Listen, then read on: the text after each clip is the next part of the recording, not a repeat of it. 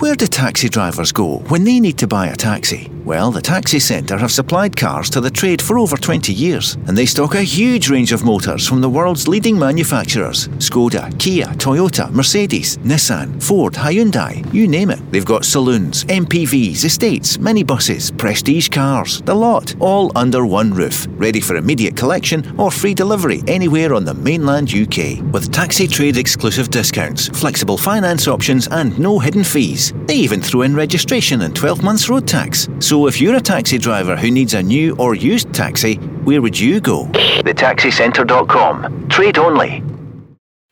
Scottish refereeing is again under the spotlight after some pretty dodgy decisions, you would have to say. Dundee United's Calum Butcher was yellow carded on Sunday for an X-rated challenge on Celtic's David Turnbull. Today he was told he'll face a disciplinary panel on Thursday, and I think we know, Stephen Craigan, where it's going to go from here.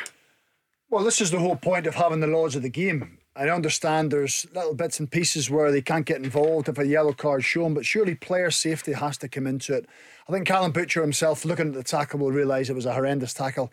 David Turnbull has done really well not to have a serious injury after that. So player safety has to be looked at. Players must be protected. And if you're going to raise your studs and make a tackle as high as that, then you have to be punished. There's lots of talk about VAR at the moment. A glance at a TV screen on Sunday would surely have got that Butcher decision right. But what about full-time refereeing, Craig Moore? Is that the way to go?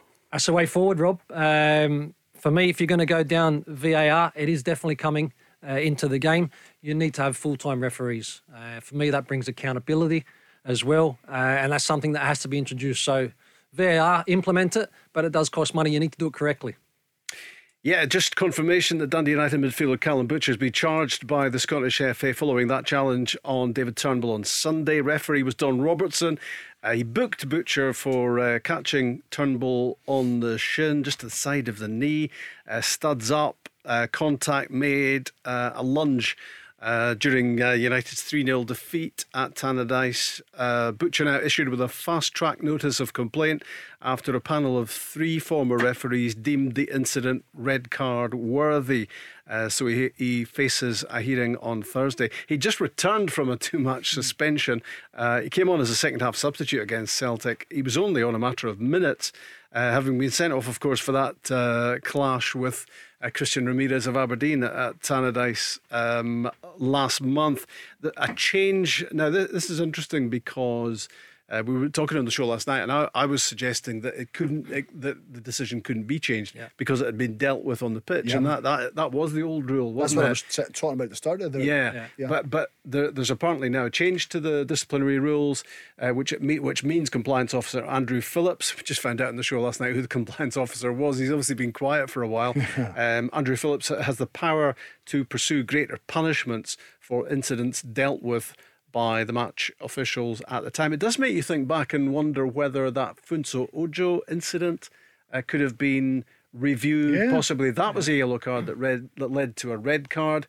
It was obviously, everybody agreed ultimately that was the wrong one. That one wasn't reversed. I know there was a lot of talking done about that. Aberdeen made big representations to the Scottish FA. That decision stayed where it was.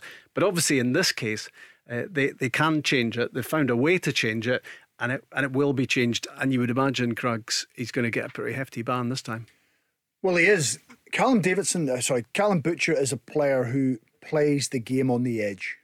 You know, when you go in for, you watch him get in for tackles, sometimes you think, if he hadn't got the ball or he'd been a split second later, he could have been in trouble. And I think when you watch him play, that's how he is. He makes lots of tackles. He's a midfield player. He uses his body. He's always nibbling at things. When you always see him getting booked early on in a game, you think you could easily go the rest of the game. Another one I look at is Alexander Gogic of Hibs. Is another one. Alan Power, another one who they snap into tackles and they put themselves on the line. But that tackle alone has to be dealt with. We're trying to stamp out physicality and endangering flair players and players who impact games and light games up. David Turnbull certainly is that. There's ways of stopping them. That certainly isn't one way of stopping them. So I think the SFA have to make some sort of statement on this kind of tackle to say this can't happen. A 1 or 2 game ban I don't think stands enough. Something has to be done more serious to make sure these kind of tackles are eradicated from the game. Yeah, and I mean, what he's effectively saying to the Scottish authorities is, you've just banned me for 2 games. Here's what I think of that suspension. Here's how that's affected me. Here's the discipline I'm showing now on the back of having been banned for a couple of games. He's lunging in, and with every rerun, Craig, it looked worse and worse, didn't it? And had David Turnbull's foot not moved, he was in big bother. Yeah, well, I think for David Turnbull, obviously having his foot not stuck to the ground obviously saves him. The excessive force also, if there's any force there, that is a leg breaking challenge over the ball. And more importantly, Rob, as you touch on, he's just come back from suspension. He's just come on off the bench, and once again he's let his teammates down. He's let his coach down. He's let the club down. But he's also having a laugh at the authorities, isn't he? Well, they'll be having a laugh when they go through this procedure protocol in terms of what suspensions may come, and at some stage they will set an example. Craigs, I don't know when it's going to be. Is this the one? Because we had the Porteous challenge, I think at Ibrox as well, where it's over the ball. It's for me, it's a tackle when that studs go over the ball. You're putting your opponent safety at huge risk, and that needs to be cut out of the game. You're asking for trouble. The minute you go and you raise your studs at any level over the top of the ball, I mean, that caught the inside of David Turnbull's knee. He must have known himself, I'm in trouble here, or what goes through his mind. Because it's not as if he's tackling a player who is wanting to tackle him back. He's basically a sitting duck. David Turnbull's trying to get past him, and he's just going to leave one on him. I understand going to leave one on him and trying to trip him up, but you cannot raise your foot to the level that he did and not expect excessive punishment. There'll be people listening who will be saying, "Oh, this is rich coming from Craig Moore and Stephen Craigan." Yeah. I was going to touch on that. They put in a few fair old tackles over the years, but of course things have changed. The rules have changed. Yeah, they have, and we were talking offline there as well, and we were involved in many tackles when the game was different. But again, if you're going with your studs, Rob, for me that focus was still always to get your contact on the ball. It was allowed back in those days, but nowadays it's completely not allowed, and I totally get that because again player welfare, safety is the most important thing. But the naughty challenges are the ones that where people can go over the ball because they break legs and can end careers. Let's be honest. What did you think about that Calum Butcher tackle? What punishment should he get when he goes before that disciplinary panel on Thursday? What do you think about VAR? Lots of talk about it being implemented, but maybe not by the sounds of it in time for the start of next season. What would it mean if it was implemented midway through next season? And what about what Craig's been talking about right at the top of the show, full-time refereeing? Would our referees be more accountable at that point? If you paid them on a full-time basis, you could expect better standards of refereeing. What do you think about any of that? Rangers at the weekend, 3-0 against Dundee. Celtic 2-0 at Tannadice. European games upcoming on Thursday. Celtic at home to Betis. Rangers in France to play Lyon. 0808 17 17 700 if you want to join the football chat. And talking about that game in France, Rangers say today, more breaking news for you, that they've been left in an almost impossible situation after a late U-turn by the French government that allows travelling fans now to attend Thursday's Europa League game in Lyon. It comes less than 24 hours. We were talking about it on the show last night after the Ibrox club, who'd been allocated around 2,200 tickets, were told away fans were not permitted at the last group game due to stretched police resources. Rangers say the situation continues to cause uncertainty and frustration, with many supporters having cancelled their flights and or accommodation. The club, having cancelled their corporate flight on Monday, which can't be rearranged, are working with travel partners to discover if they intend to provide travel to the game. So all the fans who yesterday were scrambling around looking for some sort of compensation because they'd splashed out, Craig, to go to France, are probably now trying to scrap the cancellation, see if the travel is still on, see if they can get there and get into the game. It's a complete shambles, isn't it? Absolute disaster. But unfortunately, for you mean? Unfortunately, well, yeah, for me as well. I was heading out there as well. But it's a disaster. It put Rangers, I think, in a really awkward situation. Nothing to do with themselves. Obviously, the French government have come out with the rules yesterday that there was no travel, and then flipped it a day later. So, for me, really crazy situation. A lot of people having to cancel flights, cancel accommodation. Maybe the lucky ones weren't able to cancel, and therefore their bookings have been kept, and they're able to go and support the team and go and watch the game like they originally planned. But a really crazy situation. Are you out of pocket? Do you want us to have a wee whip round for you? I was just looking forward to the trip. I'm disappointed I can't go because. And you would have been able to see us over there as well, because we were all going to be heading over. But do you know what the bigger picture is? Initially, or the reason with the police presence is an annual event. Yep.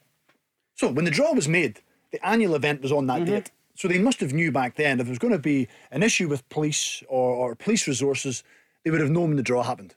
It didn't just appear last week, the week before, and think, we've just remembered we have this big event that we have every single year. We've had for years on end. It's incredible, isn't it? So that should be looked at.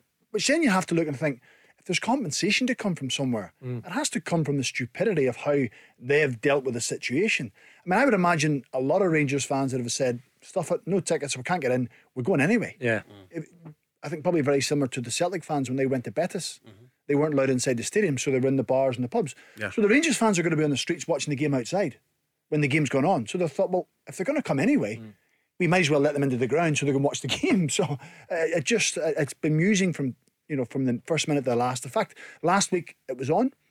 Was it Saturday? It was off, and it's back on today. It's pushing the boundaries, absolutely. So if you've been caught up in all of that, give us a call, 0808 17 17 700. Did you try to get some money back? Have you been able to rearrange your travel? Are you still going to get to the game? 2 days away from Lyon against Rangers. It's a 5:45 kickoff on Thursday, and after that Celtic play Real Betis at Celtic Park. Craig, you were at Rangers 3, Dundee 0 on Saturday. What sort of team are they going to be sending out in France? Look, good question. Obviously, they're in terms of the group stages, they're going to progress anyway. So I think Giovanni will have an opportunity, Rob, to maybe get some minutes into players that he wants to get up to a certain level. I don't expect wholesale changes, but I think there will be an opportunity for a few to come in. Gio's done a wonderful job. It's been a long time, I think, where I've sat and watched Rangers play at home and been comfortable from first minute to the end. It was very measured. It was very controlled. A lot different in terms of the way Giovanni's looking to play with the same formation, but different changes to that formation in terms of the way he wants to go about things from Steven Gerrard's time. And it's shades of Dick Advocaat. Very much so. 5 players to protect, construct, build, and 5 players to go and express themselves, create goals, score goals. It just, for me, offers a lot more balance. Defenders now are first and foremost, Rob, defenders. So you're looking at, I'm not saying that Tavernier or Barisic can't get forward. It's when they arrive, it's the timing, it's picking the moment. But they're both not arriving at the same time. So there's that balance. And now in terms of the further forward players in the wider areas, which was previously the fullbacks, it's Kent, it's Hadji. It's actually attacking players in those positions. And the 2 10s have been replaced by 2 of the midfielders, because the 3 in the midfield has been 1 solo 6 and the 2 midfielders playing higher up, which is basically what the attacking players for Rangers were playing. So I look at Rangers and I think they've got more options and are more attacking at this moment in time. Most importantly, I think there's a better structure and defensively they're better organised. But also I think players like change. Yeah. Players like things freshened up. That's why when you come back for pre-season, you speak to experienced managers, they always try and change something. Even if it's in around the dressing room, whether it's a different tactic or a different message the player gets. Maybe last year as a fullback you were allowed to overlap. This year you're going to, just something where players think, this is different, it's fresh. And Rangers haven't had that for 3.5 years. They've had the same system and the same message, which has been fine. It won them 1 league. It won them 1 title out of 9. And some people say the first 3 probably a little bit unjust because Brendan Rodgers' side was so strong. I get that. But they could and should have won more trophies. They were a bit one-dimensional at times, you would think. Very predictable as on how they were going to play. Yep. Win, lose or draw, they'd have changed the sub. Sub for sub, play the exact same role, exact same position. So what you've noticed in Giovanni Van Bronckhorst's first 4 games is players playing different roles, different systems. It's not a different system, though, Craig. It's not a different because it's still a 4-3-3. Yeah, it's just players have got different roles within that formation. But with a twist to it, which makes you think, well, this is different, new. I have something to learn. It's a new role, which is clearly getting the best out of the players. Wingers want to be wingers. Fullbacks, of course, they want to overlap and get forward, but more selective. Spot on what you're saying. So it will be interesting to see when they go to Tynecastle what it's going to be like, when they go to Celtic Park what it's going to be like, when they go to Pittodrie, when that's their next 3 away games. 3 of Rangers' traditionally toughest league games of the season they've got in the next 6 games. So it'll be interesting to see what kind of system, what kind of message he gives to the players. And he seems to be tweaking it that little bit differently each game, Craig, depending on what he's up against. Yeah, well, again, he manages a game. So for example, if they're comfortable in a game, then you'll see a lot of the substitutions will be attacking minded. But whereas if you potentially need to protect the game, he'll go and he'll manage that to make sure that they get the 3 points. I think again another really important thing to touch on is defensively, obviously being a lot better. Haven't been conceding goals, so therefore they're not chasing games. It's either 1 and 4, haven't they? 3 clean sheets.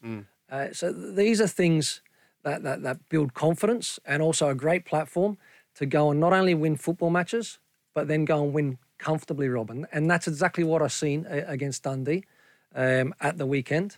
And I feel that there's actually a lot of growth still in this football team.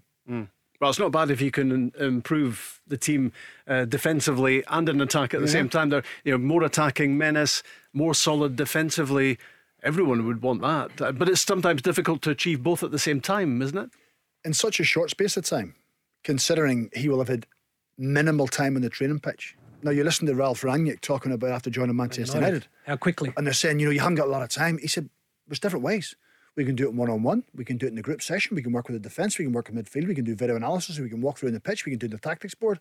Absolutely spot on. Just because you're not on the training pitch running about, sweating and, and covering, you can still give players information in different ways. And all players will learn differently. I used to ask the young players, which way do they learn?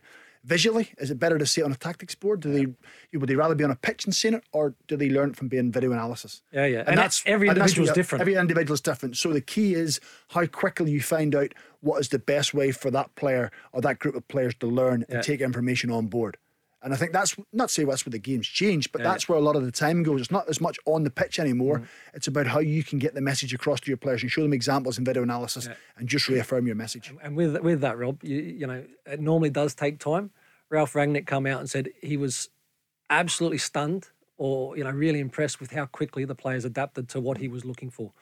And that's a press that people are saying that in terms of their organised press, the lack of press that Man United have had all season. So within one game and very limited time, they'd won the ball in the opponent's half more times than they've won all season, 12 times. So good players with different information can adapt very, very quickly. Talking football till 7 on Glasgow's Own. The Go Radio Football Show with thetaxicentre.com. Your exclusive taxi trade savings are waiting on you. Let's go! You're wondering how long I'm going to let that music run before I say it. A little of a bounce to the music. I was actually wondering myself. Champions League is back tonight. European football, of course, Tuesday, Wednesday, Thursday. So some good sounding games tonight, but of course some of them they're all final group games, so they vary in terms of importance. Craigs, this is where you glaze over because I'm going to run through the Champions League games and then you tell me that Glentoran are playing tonight. Okay, go ahead. It's actually Lyon against Ballycliffe. No, it's not Lyon. It's Warren Point against someone. Anyway. Warren Point, Dungannon. That's what it is. Okay, right. Okay, we'll move on. Anyway, Craig, I'll talk to you at this bit. PSG against Bruges, Leipzig against Man City, Porto, Atletico Madrid. I'm just sorting out your viewing for later on. Milan against Liverpool, Ajax against Sporting, Borussia Dortmund, Besiktas, Real Madrid, Inter Milan. There's some really juicy games tonight, but you'll tell me, of course, which of these matter and which don't. Shakhtar Donetsk against Sheriff Tiraspol. Yeah, I mean, there's a lot of great games in it, but you look at PSG, Man City, they're already through, aren't they? In their groups. So I was just trying to have a look at the groups there, but. Look, there's some wonderful games. There always is. Milan, Liverpool, a fantastic match. Yeah. You look at the history between those two clubs, the Great Cup final. But again, Liverpool have won 5 out of 5. The group came up earlier on. I think Milan, Porto, and Atletico Madrid. That's the teams. Yes. Whereas I think Milan have one team is 4, 2 teams have 5 points. Liverpool have 15. So Liverpool play AC Milan. So so whoever wins in those games. So there's something on it for other teams, but not always for the teams that have qualified. And I understand people say, well, for the good of the game, you have to play your strongest team. No, well, Jurgen Klopp, for example, is going to be judged on winning the Premier League and making sure his players are fit for the weekend. So he's going to pick his team according to what he needs for games moving forward. So it's a difficult one for the managers who are in the driving seat with regards to what's going on, which means you flip it back to Rangers and Celtic on Thursday. Ange Postecoglou and Giovanni Van Bronckhorst have the right to pick whatever team they like. Yes. Because Celtic are in Europe after Christmas in the conference and Rangers are in the Europa League after Christmas. They have so many games between now and the 2nd of January. I think after Thursday, Celtic have 7, Rangers have 6. Celtic have got a cup final. So they can't afford to run the risk with any player. So it'll be interesting to see what lineups they have on Thursday night. Celtic in particular, with a few injuries obviously coming in recent matches, Rob, but basically out of all the Champions League groups, there's only one where there's really something at stake tonight. In terms of, I think it's... I knew you were going to come up with the analysis of this eventually. Group G, you're looking at Lille atop on 8 points, Salzburg 7, Seville 6, and Wolfsburg 5. So that's really the only group that there's all to play for. Everyone else can sort of chop and change with their squads a little bit. But Rangers have a vetted interest in this because they will play a third place team in the Champions League, won't they? As well. So there's something on for Scottish football tonight. Yeah, it's the Champions League drop down teams, isn't it, into the Europa League last 32, which is where Rangers are heading. Talking of Rangers, Rangers fan Scott is with us now. Craig Moore, Stephen Craigan, Rob MacLean in the studio, and Scott, hello there. Hi guys, how you doing? Yeah, good, thanks. How are you? Not bad, yeah. I just kind of want to talk about the whole ticket cancellation and non-cancellation thing. I was booked to go to France and then it get cancelled, and obviously you get non-refundable flights and things. So I think I'm obviously not alone. But then I've now been on again and we're trying to book again, so I'll probably end up missing out. I'm at 200, 300 quid in a couple weeks just before Christmas. Obviously, not great. So I think something needs to be done, whether it's the French government or Lyon or Rangers or someone, I think needs to take fans in consideration about reimbursing flights and accommodation, things like that. So you've lost 200 or 300 quid already. You're not getting that back, Scott? No, that's like flights that were cancelled as well as booking again. So that kind of, I'll add up. That's about 200, 300 quid. And I don't work a lot, and I'm still a student at uni, so that's a lot of money, basically. It's a sore one, Craig, isn't it? No, really, and as Scott touched on, this time of year, to be losing money at any time of year is not great. It's been a really poorly handled situation.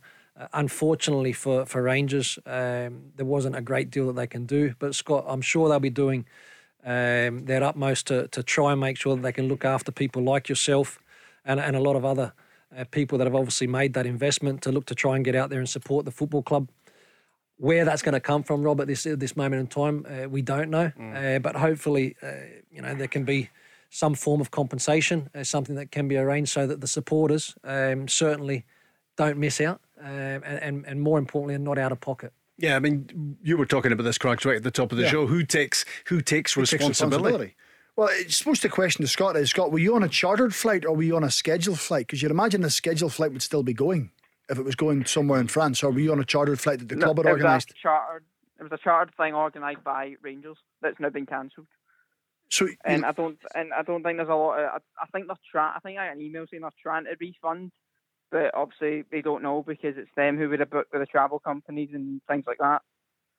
You'd like to think whoever booked the charter, there would be some sort of insurance for if something went, this time, particularly at this time within COVID times. You'd imagine there'd be some sort of way that the fans who have got with the charter, because if you book with EasyJet or you book with Ryanair to go to Germany and get a train down or a bus down, or whatever it may be, you'd like to think that would still be going ahead. That would still be in place. So Scott, was that the 9 o'clock flight on Wednesday morning? Yeah, it was a Thursday morning. Oh, was it Thursday morning? Okay. Yeah. Just for the day trip thing. Yeah, well, I think, again, with that kind of thing, Craig, as you touch on, if it's a chartered flight and there's been obviously involvement with Rangers that have obviously facilitated that, then you would like to think that they'll come up with a solution where they can refund people that have made that investment. I don't know about the insurances and all that sort of stuff, but you're right, at this crazy moment in time, the life that we're leading, we know that changes can happen at the blink of an eyelid. So hopefully that's all in place, mate. And not an ideal situation, because it would have been fantastic to get out there and support your team. It's a ridiculous situation as well, because it's all about resourcing, police resourcing in Lyon on that particular night, because there's a festival ongoing. Festival of Light, it's called. Yeah, Festival of Light. Which is what I said earlier. Yeah. It's an annual event. Yeah. So they knew as soon as the draw was made, that game is the same time as our annual event that night or that week, whatever it may be. We may have problems. We need to flag this up ASAP to make sure that if Rangers, because if they know anything about Rangers or anything about Celtic and teams that travel, certainly Scottish teams that travel abroad in Europe, they travel in big numbers because they want to go and get away and enjoy themselves, and they want to watch their team progress. And so they should have known that immediately, or that should have been flagged up somewhere, rather than a week before the decision being changed twice to upset people, losing money, costs, and going that way. So that's something that, if it is that way, then surely that has to be reimbursed by the French government or somebody who's said, no, you can't go, cancel. Yeah, you can go. There has to be some way that Rangers can contact UEFA to deal with, that's Lyon or the French government, whatever it may be, because that can't be right. The fans just lose money. Yeah, let's hope, Scott, you'd end up getting something of that back, some sort of compensation, because as you say, at this time of year, particularly, that's a sore one. Would it cheer you up at all to talk about Giovanni Van Bronckhorst and the start he's got off to as Rangers manager? Yeah, I think that cheered me up a bit, because I think it's, from what I've obviously only 4 games, and obviously the Hibs game was a penalty that was, I wouldn't say 100% penalty. I think it was a penalty, but obviously performance wasn't great. But I still think I've seen more from our Gio team than I did from the rest of the season, our Gerrard team. And I think, to be honest, I wasn't 100% saying we'd win the league under Gerrard, but I think I'm a lot more confident with Gio in the dugout than I was with Gerrard. Do you agree with that, Craig? Look, again, it's don't want to take away from what Steven Gerrard achieved at the football club, because his remit was very clear, and he was successful in the work that he carried out. Not often in football is a win-win situation, but I believe that this was the situation. The Rangers had a manager that there was speculation all the time about, who eventually was going to end up down south. That has happened. Rangers were compensated. And I believe that Rangers have now got another manager who has a fantastic future ahead of him, who's very astute, who's already shown what a really good job he can do, Rob. And I think Rangers are in a position where they can progress this squad once again. So, like Scott, like you touched on there, mate, I was starting to have my doubts. I felt a real flatness. Had it gone stale? Yeah. No, there's no doubt about it. It had gone very, very flat. Craig's touched on it earlier on in terms about the formation and teams, what they were expecting. Too predictable. Far too predictable. And I think that this change has come at exactly the right time. And I expect bigger and better things to come from Rangers now. Now, the team had clearly lost an edge. There's no doubt about it. And you can talk about, it'll come back, we'll win a game, we'll do this. And, Giovanni Van Bronckhorst has brought an edge back to the team. There's no doubt about it.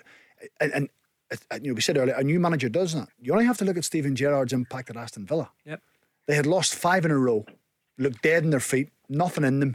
They've suddenly won 3 out of 4 since he went. They lost, and the game they lost was 2-1 against Man City. Yep. So it's amazing how just new managers can come in and just suddenly change the mindset. People who didn't think they had a hope of playing suddenly have a hope of playing. They're energised again. The fans get up.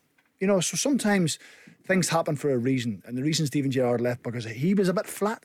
Even his interviews, he was a bit edgy on his interviews with regards answers and questions. He wasn't content. The players looked a little bit bored, I've said previously. I thought it was like, here we go again. So things turn around, and it's amazing what kind of response you can get.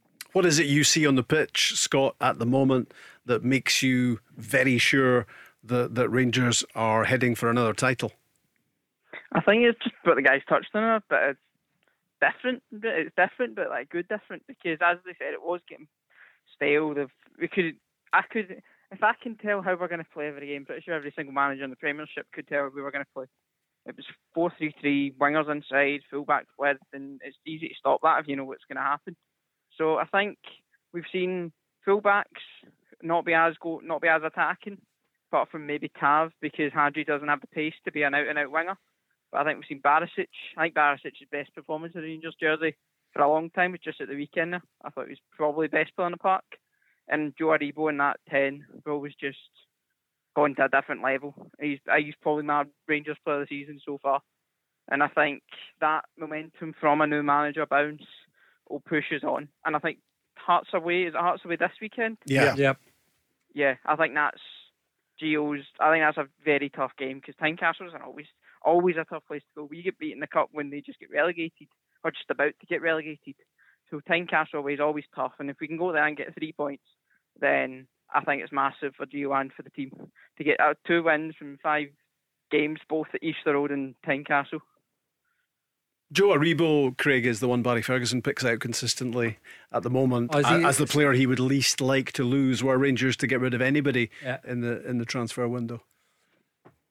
Look, for me, I just feel that in this business, every player has a price, Rob, and potentially you could lose any of the players. I wouldn't be totally devastated, if I'm honest, that any player at Rangers moved on if it was the right business opportunity for the football club.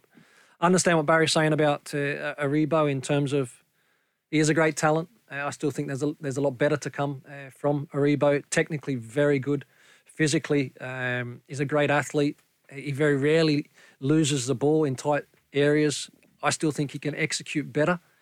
But for me, if you are to lose a player, as long as the club are then in a position, which I believe they would be, to reinvest, to bring somebody better in, I don't have an issue with any player leaving if it's the right thing for the club.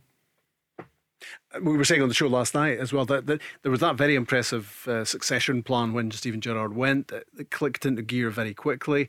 It was obviously Giovanni Van Bronckhorst was the name on everyone's lips immediately, and it happened very quickly, didn't it? And you would imagine, Craigs, that player-wise there would be that same succession plan for any position, be it Connor Goldson or be it Joe Aribo or be it anyone else who disappeared in January.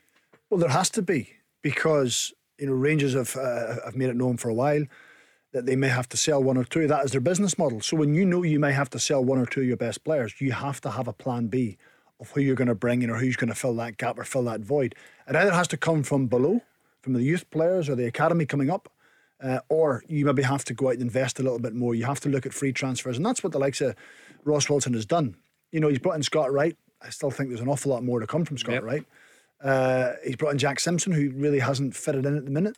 No. Unfortunately. But Joe Aribo was probably in before Ross Wilson came in, but he came in a free transfer. So there's ways of doing it, and there's money you have to spend. But you'd like to think that Rangers have their finger on the pulse, as will Celtic.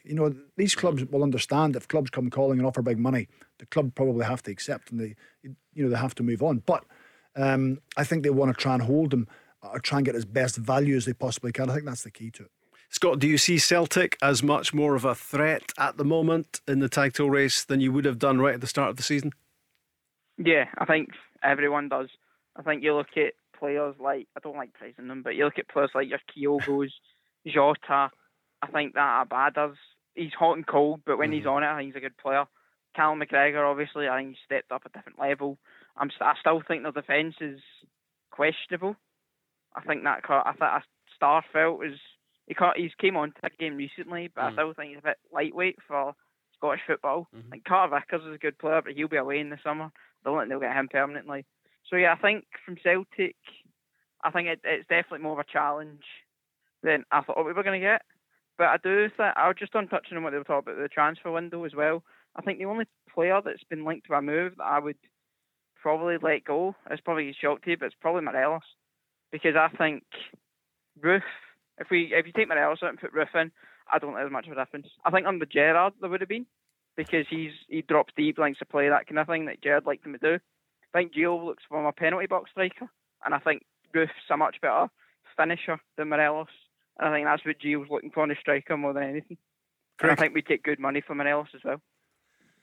Yeah, well, again, like I said, I wouldn't have any concerns if any player come January, a transfer come in and it was of a value that Rangers felt they couldn't refuse, Rob, because I think that all the players are replaceable. I really do. The speculation around about Patterson, look, great player, great potential, still not played a huge number of games. There may come a time, and it might even be this window, where he's like that, knocking on the door saying, I need to be playing, I'm not happy. As long as Rangers then go and get the right money for the kid, no issue with it at all. Morelos, if Morelos was to kick on and do his business elsewhere, no surprise. I believe that there's players there. As Scott, you've touched on Roof. I also believe Sakala is going to grow and every game, every goal, more and more confidence from him. So I'm not overly concerned about the transfer window, any potential players departing, because I'm confident that Rangers will be in a position. Craig's touched on it. Ross Wilson, I think, has done a fantastic job. He will have 3-4 potential players in every possible position and be ready to strike if that moment is needed. I'm overly concerned about Scott's bank account. I'm hoping he gets some money back after his after your travel drama. But hopefully you find your way there eventually, and you enjoy it on Thursday night, Scott. All right, cheers, guys. All the best. Cheers, Scott. Cheers. The Go Radio Football Show with thetaxicentre.com. Your exclusive taxi trade savings are waiting on you. Let's go! Yeah, Tuesday's Go Radio Football Show. Craig Moore, Stephen Craigan, Rob MacLean at your service. 0808 17 17 700. If you want to join us, have some football chat, make some allegations. No, don't do that. Voice your opinion, ask some questions, get involved basically with the football chat. We do it night after night. Tonight, Morton against Inverness, Cally Thistle, Queen of the South against Cove Rangers. A couple of Scottish Cup third round replays, and the breaking news just before we came on air was that Calum Butcher, who was yellow carded at Tannadice on Sunday for that challenger David Turnbull, he is going to face a Scottish FA disciplinary panel on Thursday. There's no doubt that's going to be going through a colour change, that card, from yellow to red. And having just come back from a 2-game ban, you would imagine it's going to be a pretty stiff suspension he is going to face when Scottish football disciplinarians finally get it right. It was an atrocious challenge in a game that finished 3-0 Celtic and could have been just about anything scoreline wise. Celtic were so superior. It could have been something like 7 or 8 had they taken all their chances in that game. Let's speak to Sean, who's a Celtic fan. Hi, Sean. Hi guys, how you doing? Hi, Sean. We're well. What's on your mind? I guess you'll be pleased with that news, Sean, that Calum Butcher is going to get his comeuppance, if that be the right phrase. No, definitely, yeah. But I'm just wondering, on the other hand, when is the referee going to face a tribunal? Yeah, Because in my opinion, a player has a moment of stupidity. It's a red card. He gets a 3-match ban. A referee misses something blatant that could seriously have broken Turnbull's legs, and all he'll get is a slap in the wrist, and you can just referee a top-flight game. He should be demoted and probably referee the juniors for the next couple of weeks. The only reason I could think of at the time was that he was unsighted, that his line of sight, he didn't see the severity of the challenge. But what I would quickly add to that is there's an assistant on that side who must have been close to the halfway line, because that's where the ball was, and the fourth official was there as well. So I think, I'm not sure if I would blame Don Robertson until I knew the facts as to whether he did have a view of it. But Craigs, you would have to think that one or two of his officials there could have helped him out. And they're a team of 4 for a reason, so they can miss minimal incidents. And that was a major one, right in front of both dugouts. So both sets of players, or subs and managers, were looking right at it. You're right, the referee, the fourth official, looking right at it. The referee's assistant on the ball. And that's where the referee, if there's such commotion around the tackle, which there clearly was, I think that's where he has to take a breath. And rather than going for a yellow card, think, hold on a minute, something's going on, I've missed something, I couldn't see it properly. Speak to the fourth official. Speak to the assistant. Did you see anything I'm not? I just saw somebody going for the ball, and it's clearly a foul. How bad a foul was it? And the fourth official says, well, do you know what? He caught him high. Referee's assistant says that he caught him high. Right. So you agreed it's a red card. It's a red card. There you go. Rather than just going yellow without even thinking about it. Because if he's given a yellow card, Rob, as quick as he did, that tells me that he saw something. What he saw, I don't know. But to be as quick with the yellow card tells you that he needed a little bit of help. And clearly the fourth official and the referee's assistant has to get involved. That's why there's 4 of them, to try and cover as many aspects as they possibly can. And I need a little bit of time. You've got to take that time. I think Craig's is a really good point in terms of just taking that little bit of extra time, take a breath, right? Let things breathe a little bit. Obviously make sure that there's no any aggression between the players. You stop that first and foremost, and you can have that chat and come to the right decision, because I think anybody that's seen that tackle there's been no doubt. You know what I mean? So I think if you had that time, if he takes that time, if he then has those conversations, they come up with the right decision. Now, if he gets that red card and gets the right decision, the suspension job that we're talking about, or you're talking about, in terms of setting a benchmark or a standard to stop these kind of tackles, we would still be in the same situation, because we'd be waiting on a decision how long that suspension would be for. Yeah. Well, Don Robertson needed help, Sean, but Celtic didn't need any help on Sunday. They were absolutely magnificent, weren't they? And I mean, what do you reckon that score could have been if they snapped up all their chances? It's the famous last words in a lot of games. If we just take our chances, it could have easily been 6-7, and that's not an exaggeration. No, it could easily have maybe been double figures. We were absolutely excellent. I think it's the most complete 90 minutes I think Celtic have had this season. They've had spells in games with it. In the Betis game away at Easter Road, it was a good 45 minutes, and then there was a dip. I felt as if that was a full, complete 90 minutes of total domination. I thought they were excellent. And you looked at the first to the last minute. Yeah, I know. And you looked at the team sheet before, and you thought, oh no, Jota, who's maybe been Scottish football's best player in the last 6 weeks. No, Tony Ralston, who's been a constant in the team. Scoring goals, creating goals, just being a big part of what Celtic have been doing. And you thought, I wonder how Celtic are going to be here today. But actually, those two were not required. It was Craig. No. It was an exhilarating performance. I thought, Sean, to be honest, I thought it was potentially a banana skin for Celtic, but the way that they the way that they responded, because you know what it's like when you're playing the Sunday after Rangers got their result on Saturday. There is that little bit of pressure to go out and get your result. A couple of injuries, I think everybody was thinking that kind of is going to affect the strength of our team. But to go and be as convincing as what Celtic were on that particular day was fantastic. Sean, I want to ask you a question. The Wizard of Oz, Tommy Rogic. Oh, I knew you were going to get into this. Come on, talk me through him. What's your thoughts on Tommy Rogic? Simply sensational. The man plays in his slippers. That's what I can say. That goal at the weekend there, Diego Maradona would have applauded that.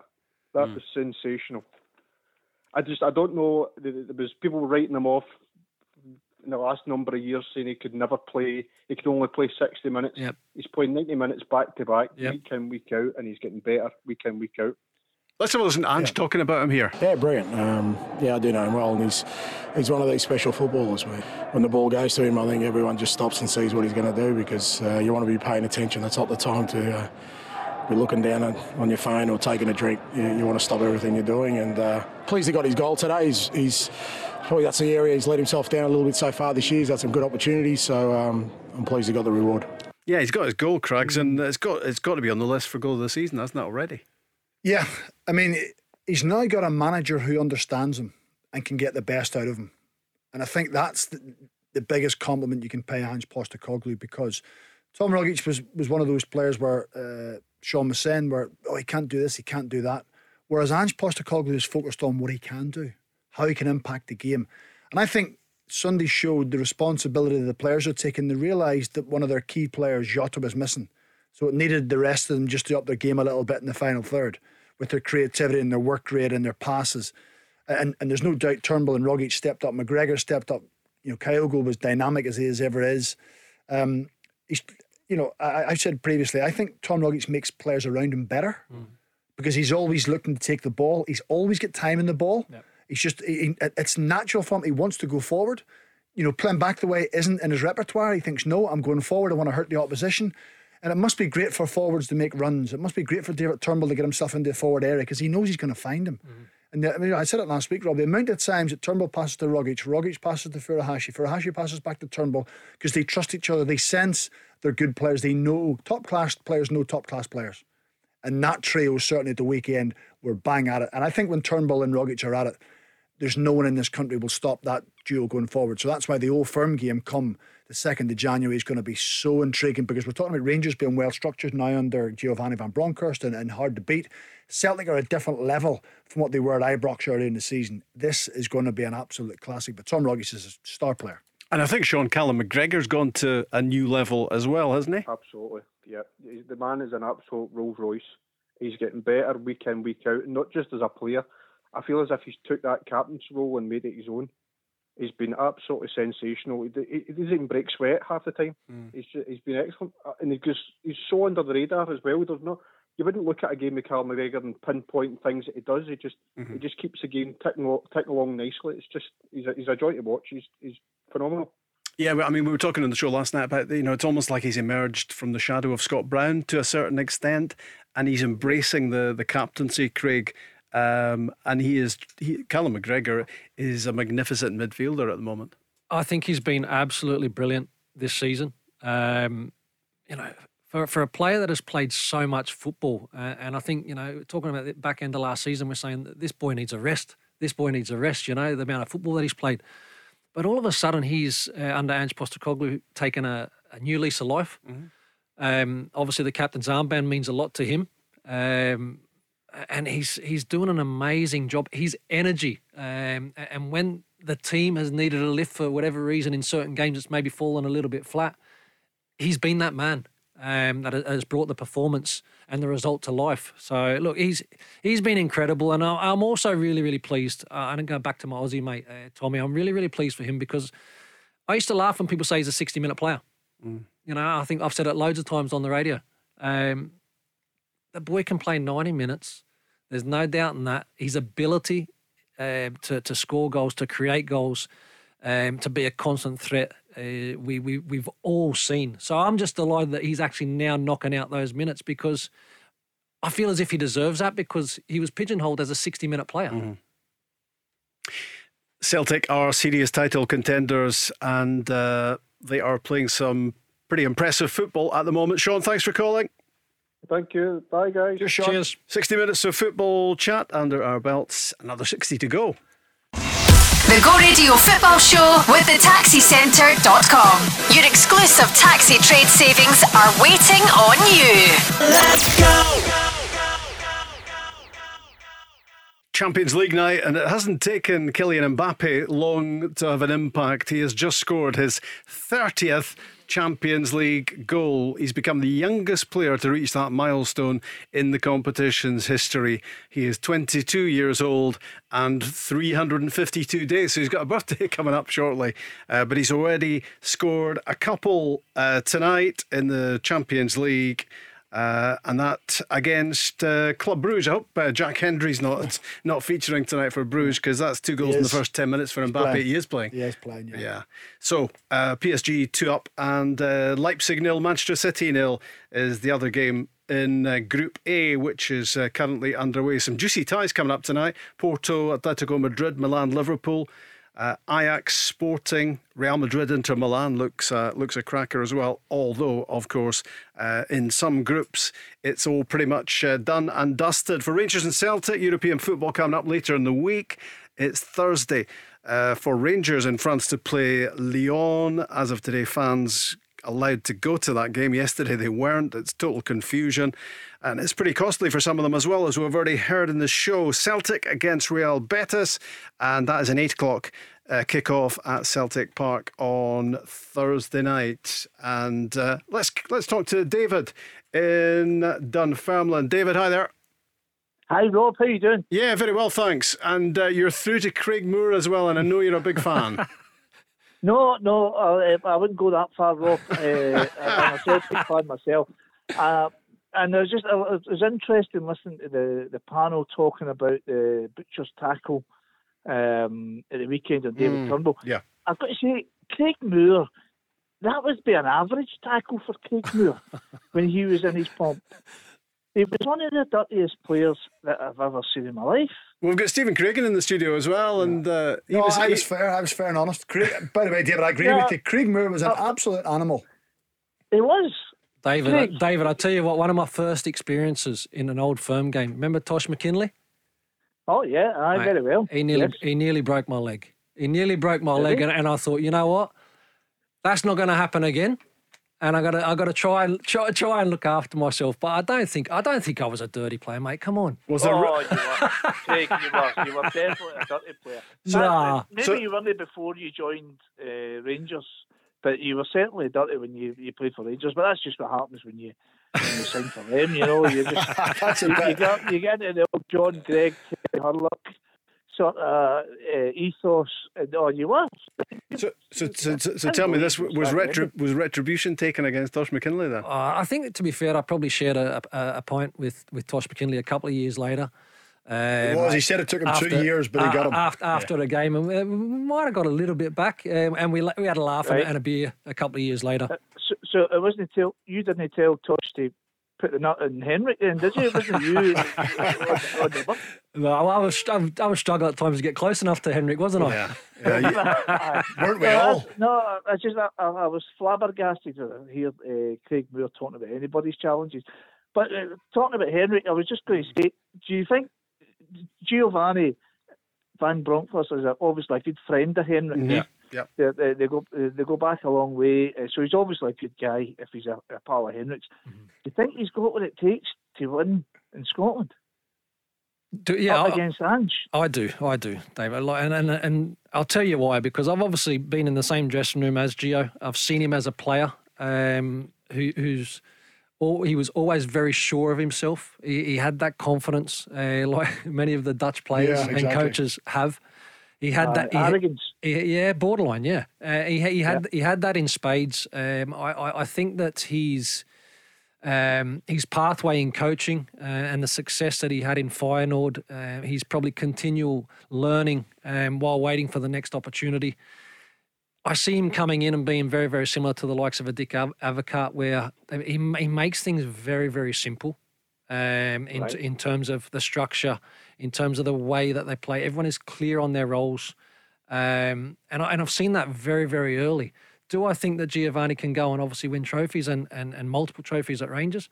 I believe he can. Do I think that Ange Postecoglou is going to be in there giving it a red-hot crack and being close and certainly having an opportunity to lift titles, a cup just around the corner? Yeah, I think there will be chances for Ange as well. But at this moment in time, I still feel that Rangers probably have a deeper squad, and I certainly don't feel that they'll go backwards in terms of the transition of management and Gio coming in just now. You don't think once you get to the January, the transfer market opening up, they're going to lose a couple of key players, and it's how he's going to be able to handle that? But the thing is, so for example, Celtic are building, you know. I mean, we're talking about Celtic are talking about bringing in guys. You don't hear about Rangers bringing in anybody. It's just about who's going to leave. But the benefit is, I think once the pressure hits Gio, he's a nice guy, but I worry about him. Yeah, but you're saying, so in terms of the Celtic being in a position, Ange has brought some great signings in, and will look to obviously strengthen maybe the Japanese market is where we're, sort of like, I guess, thinking that he's going to go. But if Rangers lose a couple of players, let's not forget that the players that would then come in would be players that Giovanni Van Bronckhorst knows, trusts, and has worked with. So I don't see that as a negative. I actually see that as a positive. But the skin, it's only going to be free transfers. If Rangers sell players, they'll buy players. And there's also the bonanza waiting for the league winners at the end of the season as well. If you're willing to press the gamble button, there could be 40 million coming your way, which is a game. Even at Rangers and Celtic's level, that's a game changer when you're guaranteed that sort of cash, David. Yeah. How much are you liking? How much are you liking, David? What you're watching from Celtic at the moment? Oh, it's fantastic. Oh, the football is absolutely amazing. You watch it on Sunday there, and even against Hearts.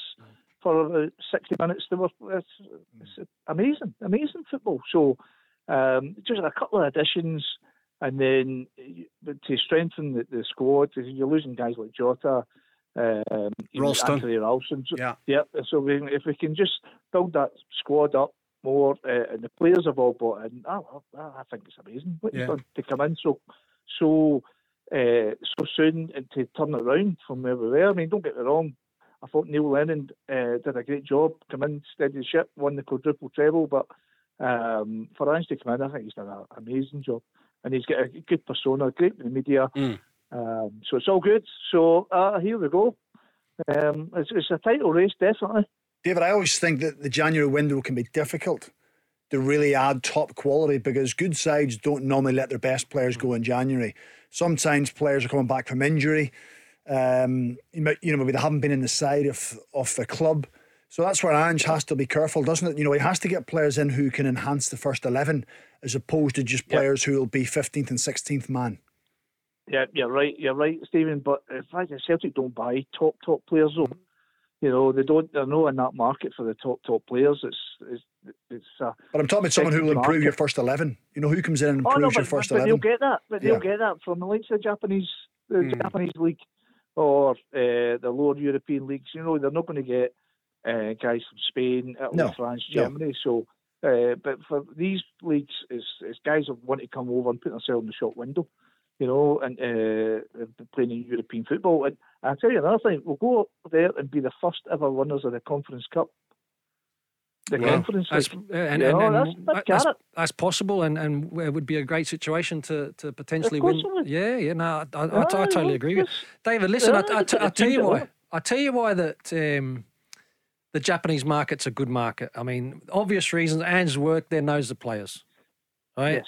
Craig's touched on in terms of how important it is that players come in January, which is not normally a big transfer window. No. Japanese play calendar year, so their season's finished, right? So in terms of their situation, maybe a 10-day break, they're ready to go. They're ready to go, and that's really, really important when you come into a new club in that January window. I think that's why I think that's why it is an attractive market for Ange and for Celtic. And at least one of the three Japanese players who's been mentioned recently, I think, is out of contract in February. So is it Maeda? Yeah. So that sounds like a deal that can be done in January. Because I'll be honest with you, Craig. I don't follow Japanese football that closely. Yep. More into Chinese football, but you'll obviously know the Japanese market. Yep. Are these guys good?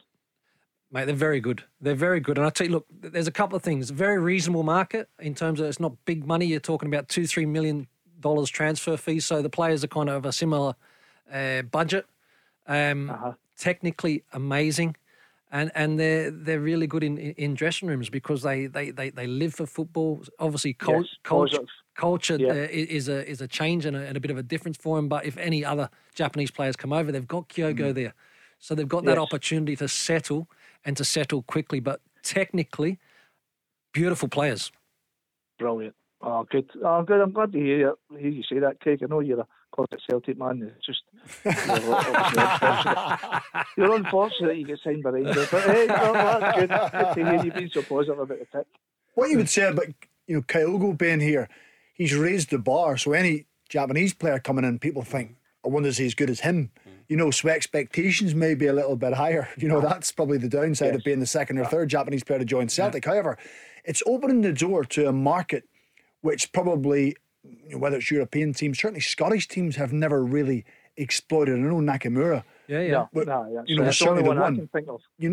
And now you would think that other clubs would start thinking, okay, well, let's have a look over there. Let's have a nibble and let's get more scouting systems going over there rather than just the European League.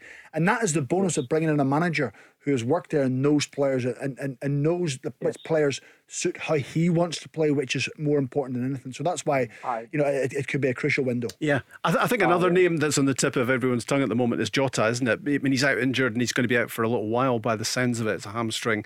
And Celtic are really going to miss him because he's been so good recently. But it seems, just listening to what's happening around Craig at the moment, it does sound as if there is the opportunity maybe in January of getting this loan deal turned into a permanent one at that $6.5 million figure, which actually, as time has gone by, seems better and better value. Yeah, well, again, look, these kind of things would have been in place even with the loan deal being in place, Rob. So there would have been a loan with an option to buy. And now Celtic will have that option. I'm pretty sure there's not a time frame on that. That's something that they can really take their time with. I know everyone wants to see the business done and done just now. Because you're working on the agency side, so I'm butting in, but I want to say, just because Celtic have that fee in their loan deal, it's not a foregone conclusion that Jota will become a Celtic player, because if he says no, I don't want to go there, then it doesn't matter what fee Celtic have agreed. Is that right? Then the deal doesn't go through. Yeah, the player always has the option to decide where he wants to end up. So that is a possibility. So just for the ones who think, yes, it's a foregone conclusion. 6 million, 6.5 million. He's a Celtic player. If we decide, no, the full package has to be agreed. Everyone needs to be to be in agreement on that. And obviously, Jota's come in. And really loved his time here in Scotland. I think he's probably, he's found his passion, his love for it. Celtic and Ange have made him feel very, very welcome. He's a key player at this football club, which is always important because players like to feel good. So the option is there. The option is there for Celtic, first and foremost, before any other club. Yeah. They can't get gazumped. You know what I mean? They can't have somebody then coming and outbidding them all sorts of stuff because they will be protected. I did see the suggestion today as well that some Benfica fans are beginning to say, wait a minute, do we not have the first option to actually bring him back here? Because they're looking at what he's doing. And I know Benfica is a club full of talent, and that's the reason they can allow somebody like Jota to go out on loan. But as time goes by, David, you must be desperate to get that deal made into a permanent one. Oh yeah, absolutely. I'll be honest with you, I didn't fancy him at first when I seen him. I thought maybe he was a bit of a fan dancer. I just didn't see because we've had so many guys come in on loan and it just didn't work out. But he's a real deal. Yeah, definitely. Yeah. So if they've got the agreement in place where they can buy him for $6.5 million, if he wants to stay, go and spend the money because. If you get 2 or 3 years out of him, he's only 22? Yeah. 21, 22. 22, he's a young guy. So, good age. So, David, I think that also would send a message to you as a Celtic fan and the other Celtic fans that this board and this manager and the club at this moment in time mean business. If you get that done in January, I think that would send such a positive vibe flushing through the club. Yeah, absolutely. Because I mean, pardon the pun, but you've got to have faith. Oh, very good. You got to have faith. Yeah. Like that. So I would send a message about. No, it's all good for the tick. I mean, midfield to front, they just are looking at a really good combination at the moment. It's going to be a fascinating title race, you would imagine, looking at it right here, right now, Craig. I think, sorry, David, you're right, Rob. I think we do have a title race. There's no doubt about that. I've been saying it for a long time this season because I know the energy, the desire, the hunger, and the improvement that Ange was going to bring to Celtic. He's brought that probably a lot quicker than people could have imagined, and he's put themselves in a really good position. They will strengthen in January, and the Celtic supporters will be excited about that, about who those players may or may not be. David, but I'm interested to ask you, my one concern still for Celtic is if anything was to happen to Joe Hart. Yes, that's right.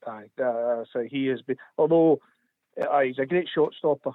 He is a great shortstopper, but he did it again at the weekend. The ball with his feet. What's a professional footballer? It's just like he has a nosebleed when the ball's coming at him. How can that be? You've seen it when he kicked the ball and it nearly passed the D9. I just don't get that at all. But as in terms of a shortstopper, he's phenomenal. But how often? It's not that often that goalkeepers get injured, though, is it?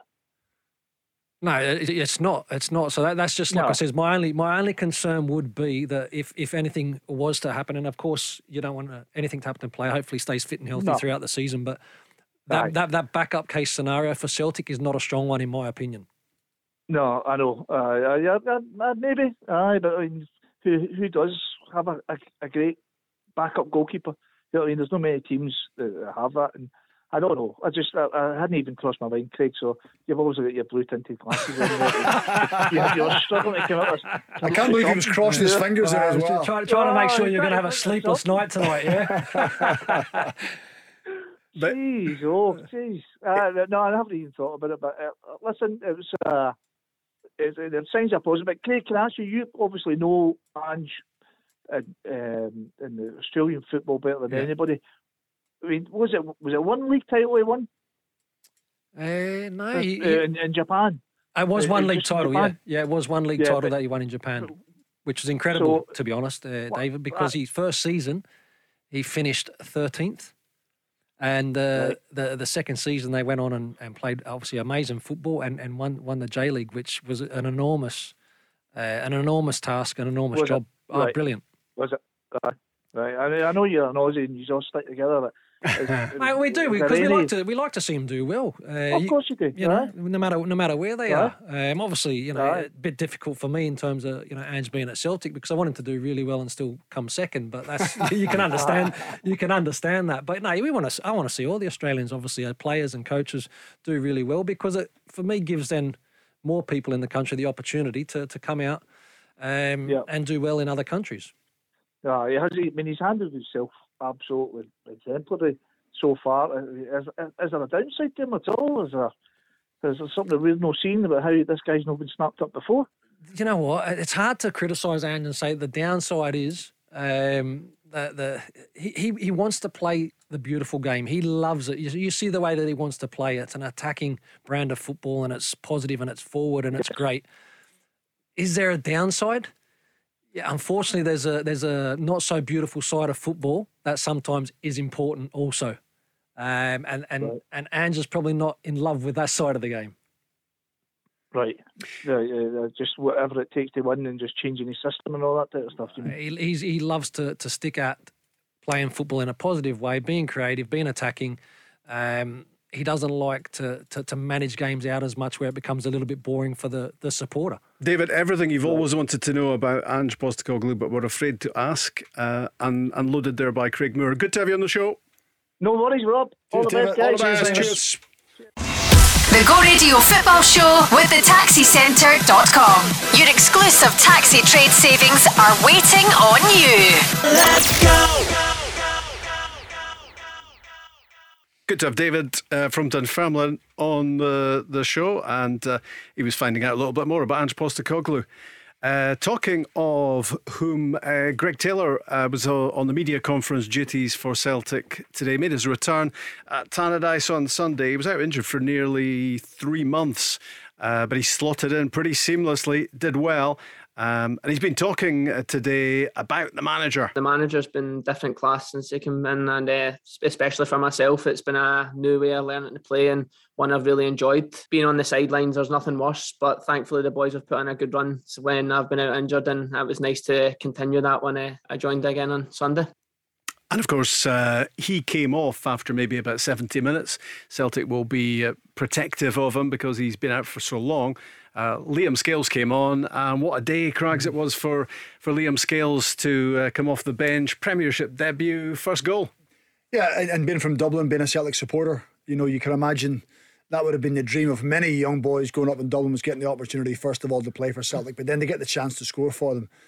Certainly on social media, there's a lot of congratulatory messages coming through to him from Shamrock Rovers, his former club. So it's nice to see that there's players can still come across the water. Just Messi's got a goal for Club Brugge. Poor Jack Hendry up against Mbappe and Messi tonight. He's getting beat 3-0 after 38 minutes. But and you can tell by the celebrations of Liam Scales how much it meant to him. But just touching on Greg Taylor, the one thing about Greg Taylor, he's very reliant. He certainly had his detractors since he went to Celtic. People have been critical of his game, but I think he signed his 1 year option, so he's got a contract till 2025. So Ange Postecoglou obviously likes what he sees. He wants his fullbacks to be energetic. He wants them to be brave. He wants them to be fully committed. And I think Greg Taylor gives you all of that, Rob. Are you going to go out and get a better left back in January that can replace Greg Taylor or replace Juranovic? Probably not. For the money you'll have available for left back, I don't think you'll get much better at this time of year. Maybe in the summer things change and they want to look onto it. But Greg Taylor always gives us all in the game. He enjoys his football. He doesn't shy away. He gets forward when he possibly can.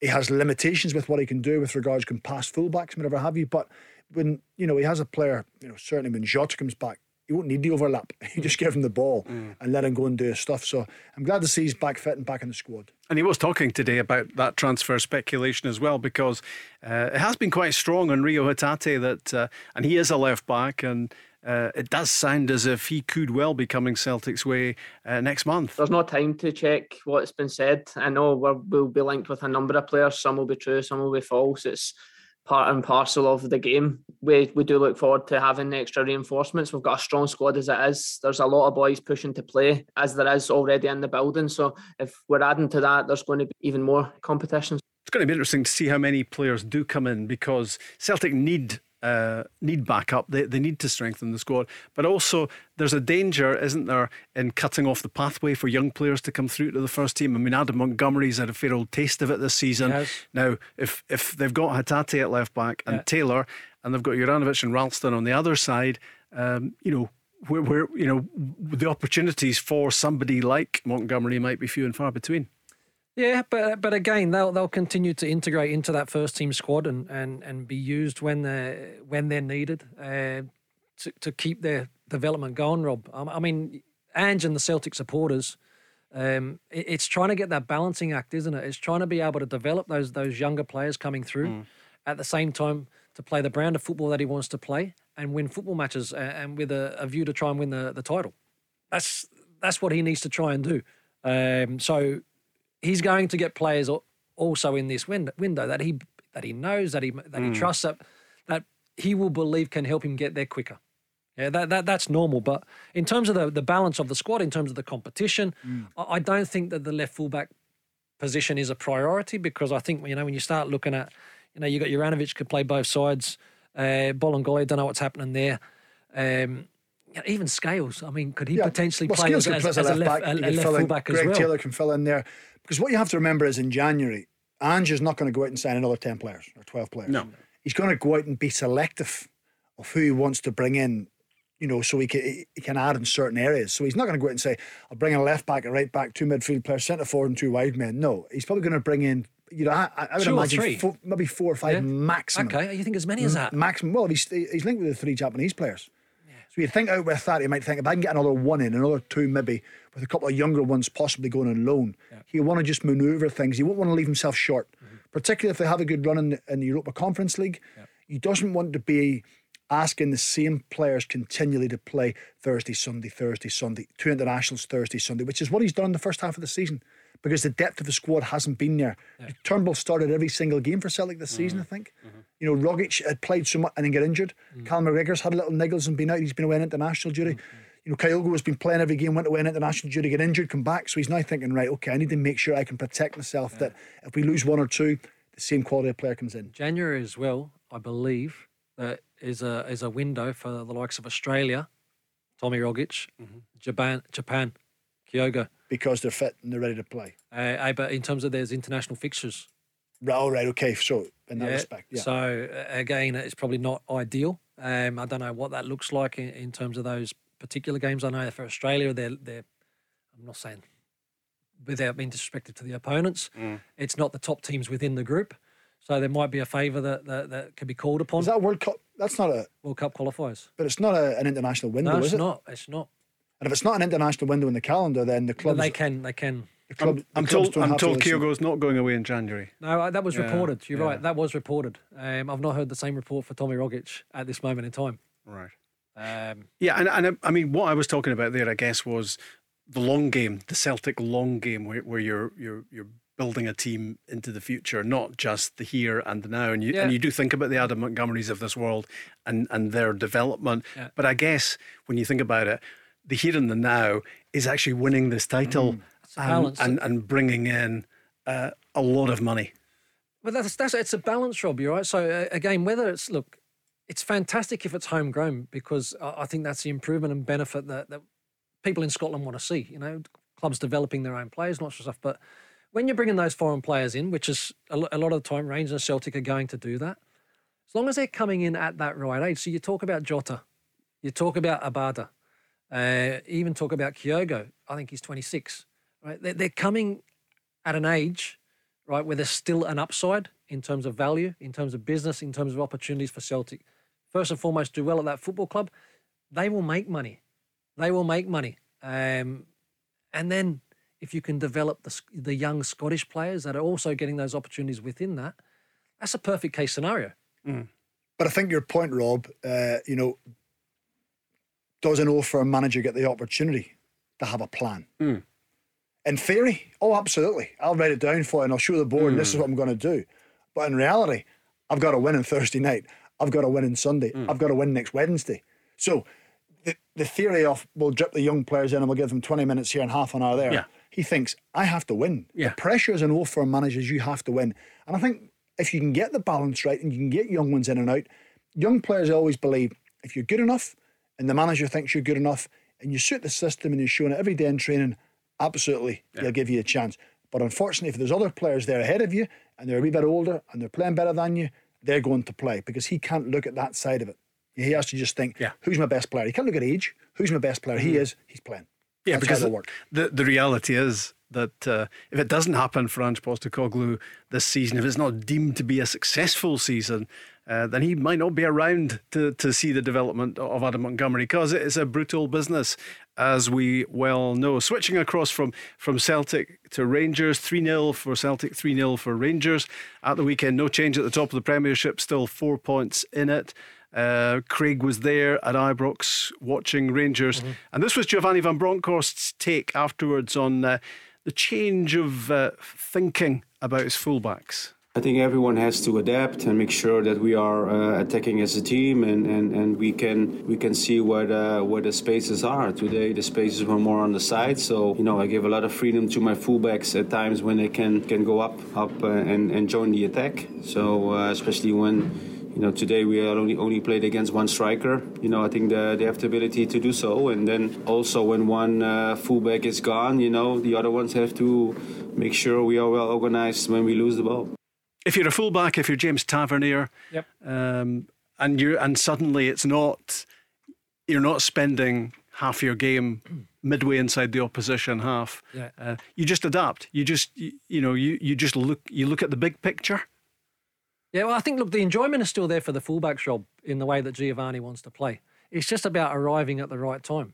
Pick your moments. And obviously, if one side's further forward, so if it's Barisic had scored, then Tav's got to stay home. And that might mean that he sort of pushes a little bit more centrally into a midfield position.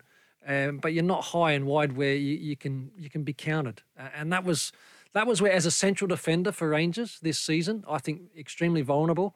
A lot of space outside you, 30, 40 metres because of the gaps that were left by the fullbacks bombing on.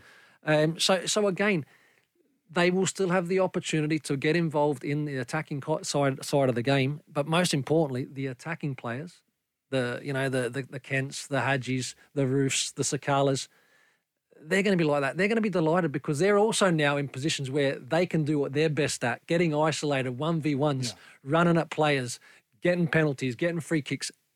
It's a win-win for both sets, the attacking players and the defenders. What you would say is, if the manager's going to do that, he'll save each of them about 3k per game on their legs. Because they were up and down and up and down. He must be thinking, this is great. You can be more selective, which means you're fresher. You're not just plodding up and down, I've got to go because the manager wants me to go. Can I go? No, it's not. I'll just back the player up. I'll be the one that sits behind the game as opposed to I'll not be the one caught in no man's land. The goal scored from the position I've left and people pointing the finger at me. But that should be a recognition of, you can hear Van Bronckhorst saying, one fullback goes, other one tucks in. It also means then that a centre half can go in as tight as he wants because he's got a fullback who can cover him. He's not isolated 1v1. So there's pros and cons for both systems. I wonder if we'll see Borna Barisic returning soon to his top form, Craig, because he's been a great player for Rangers in his time. He's quality, isn't he? He's a Croatian international. His numbers have been really good, sometimes in European competitions, assists, quality on the delivery and all the rest of it. But he's been a bit in and out this season, in and out of the team, and in and out in terms of his own form as well. Yeah, and look, sometimes you can, for whatever reason, go into a little bit of a rut. Form can drop away. Players need direction also. And again, I think that are you an attacker? Are you a fullback? That in between for me was the situation that he found himself in at Rangers this season. Whereas now there's clear direction, really clear direction. You can get forward, attack and support at the right times, right? But also you've got a defensive job to do. When Tavernier's away, you're in. Yeah. Simple. And I think sometimes players thrive off of that direction and certainty and clarity. And it's what I touched on right at the top of the show.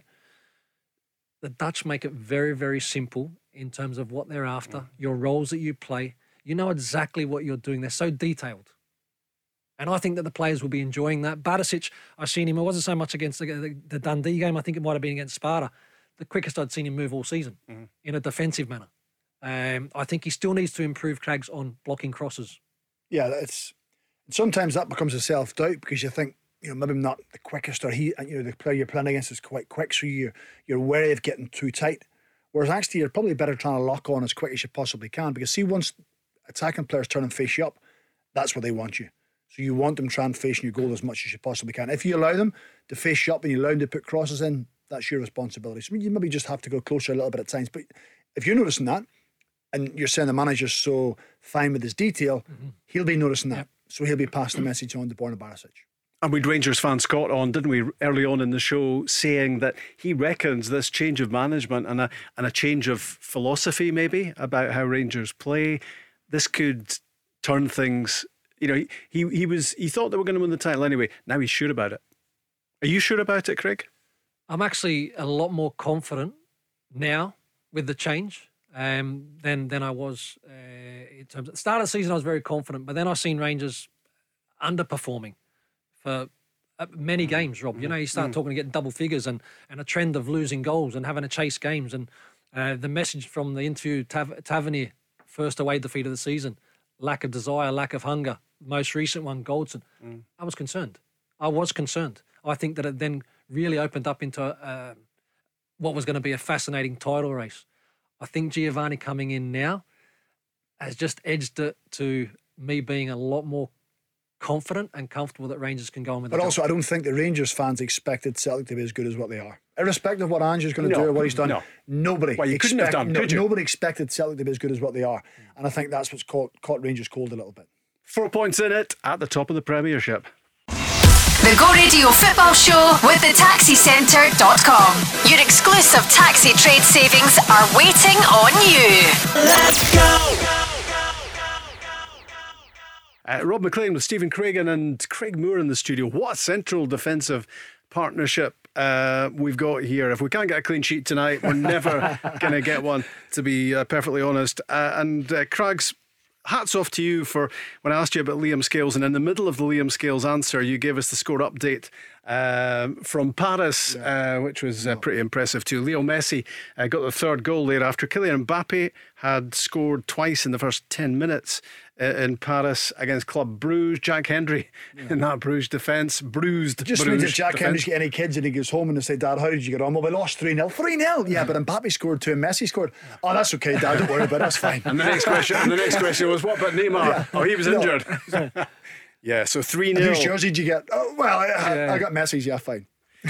Sounds like good watching at the moment, though. 3-0 for PSG against Club Bruges. And in the other game in that group, Man City are trailing. It's not a phrase you use too often. They're a goal down to RB Leipzig in Germany. Szoboszlai has got the only goal of that game, half-time, 1-0. Talking of Man City, what a title race, Craig Moore, it's going to be in England this season. I mean, it's going to be it seems as if it's going to be really exciting here and could well go down to the wire. It looks like a 3-horse race in England. Who do you pick of those three? Chelsea, Liverpool, Man City?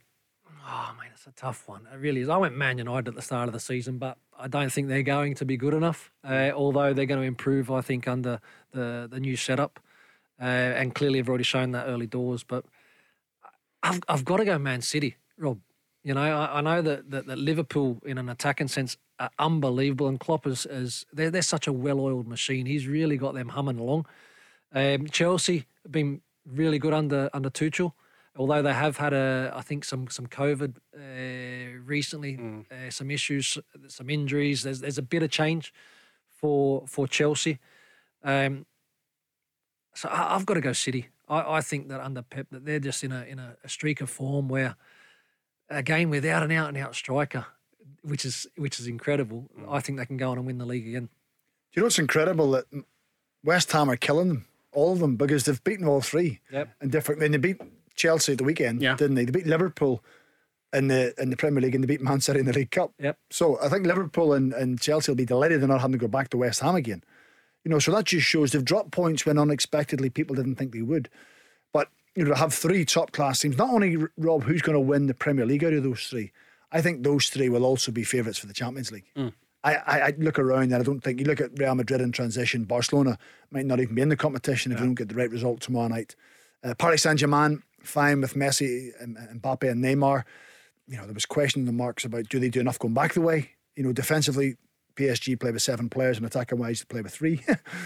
So it's finding that balance. I just think all 3 of them are structured enough to win the Premier League and win the Champions League. So, I mean, really at this stage, it's anyone's guess because they're all so strong. They've all dropped points when we didn't expect that they would. Yeah.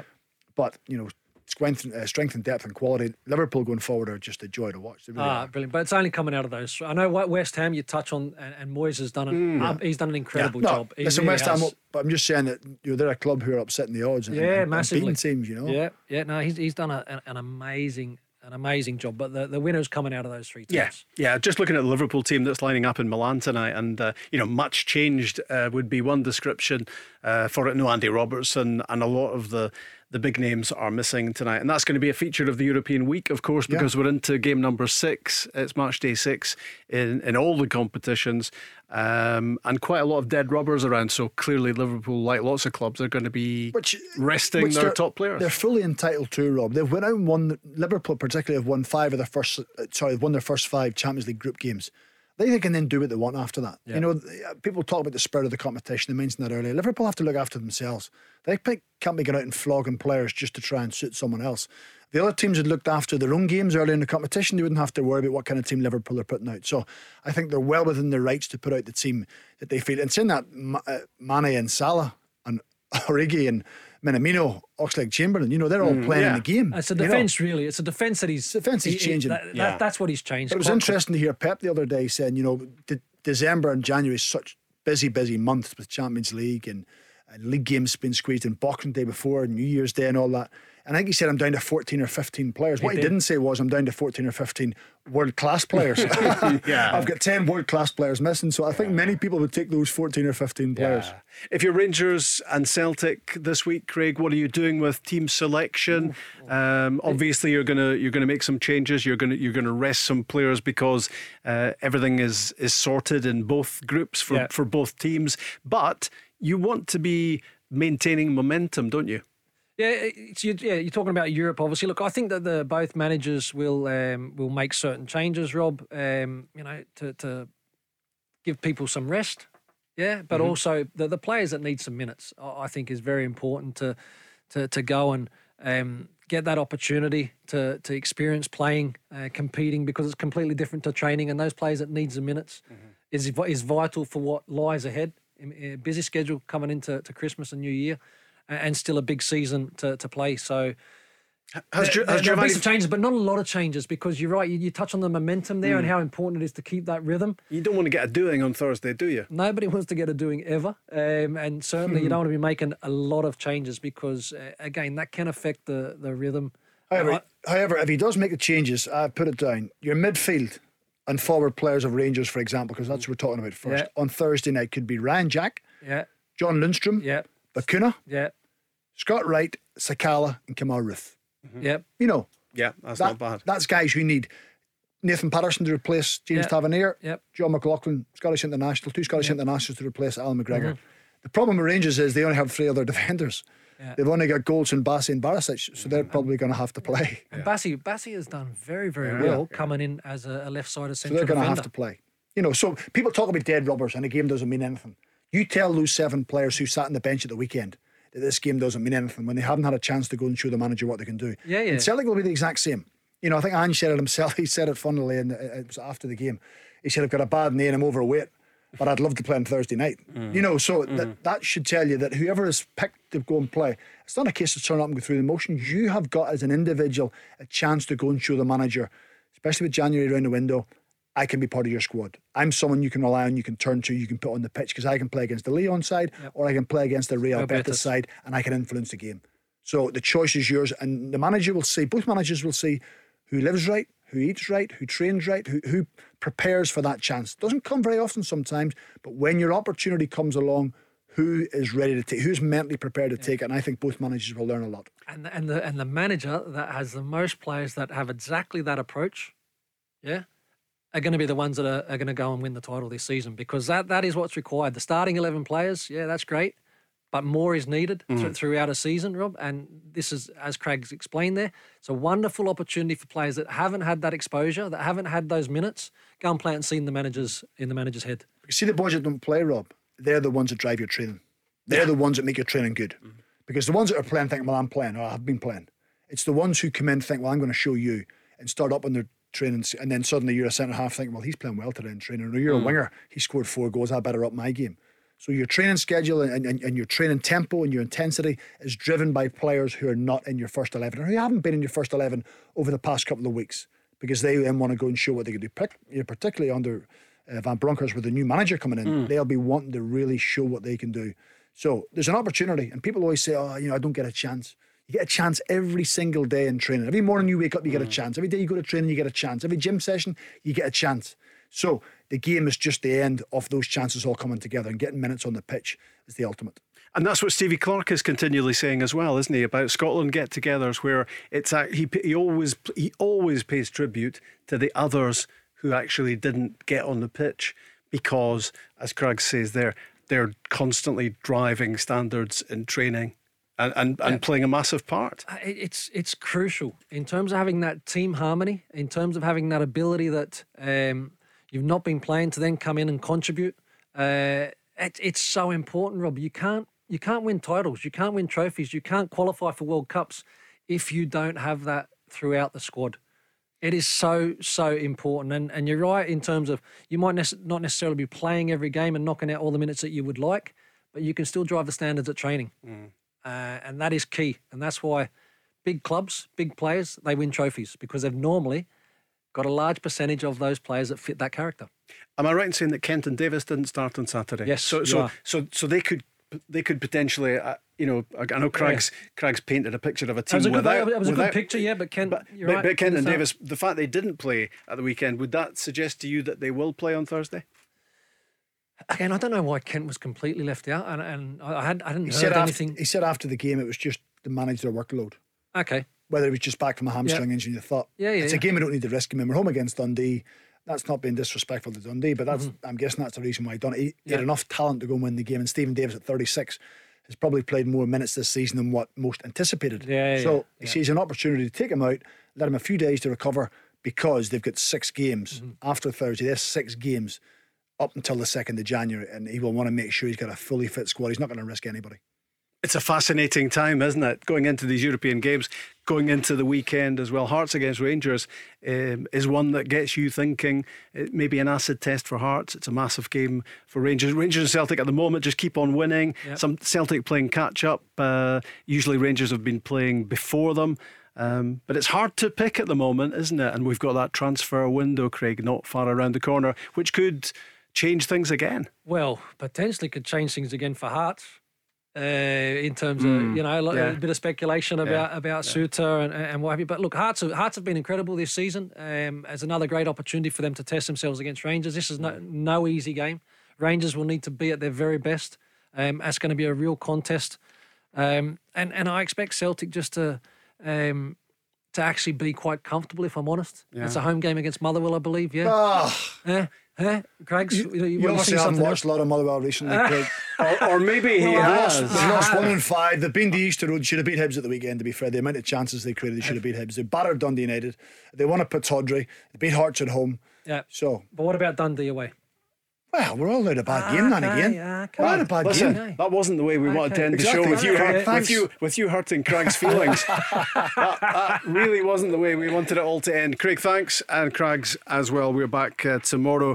You knew that anyway. It's going to be Barry Ferguson and John Hartson with myself live at 5. Where do taxi drivers go when they need to buy a taxi? Well, the Taxi Centre have supplied cars to the trade for over 20 years, and they stock a huge range of motors from the world's leading manufacturers: Skoda, Kia, Toyota, Mercedes, Nissan, Ford, Hyundai, you name it. They've got saloons, MPVs, estates, minibuses, prestige cars, the lot, all under one roof, ready for immediate collection or free delivery anywhere on the mainland UK. With taxi trade exclusive discounts, flexible finance options and no hidden fees. They even throw in registration and 12 months road tax. So if you're a taxi driver who needs a new or used taxi, where would you go? TheTaxiCentre.com. Trade only.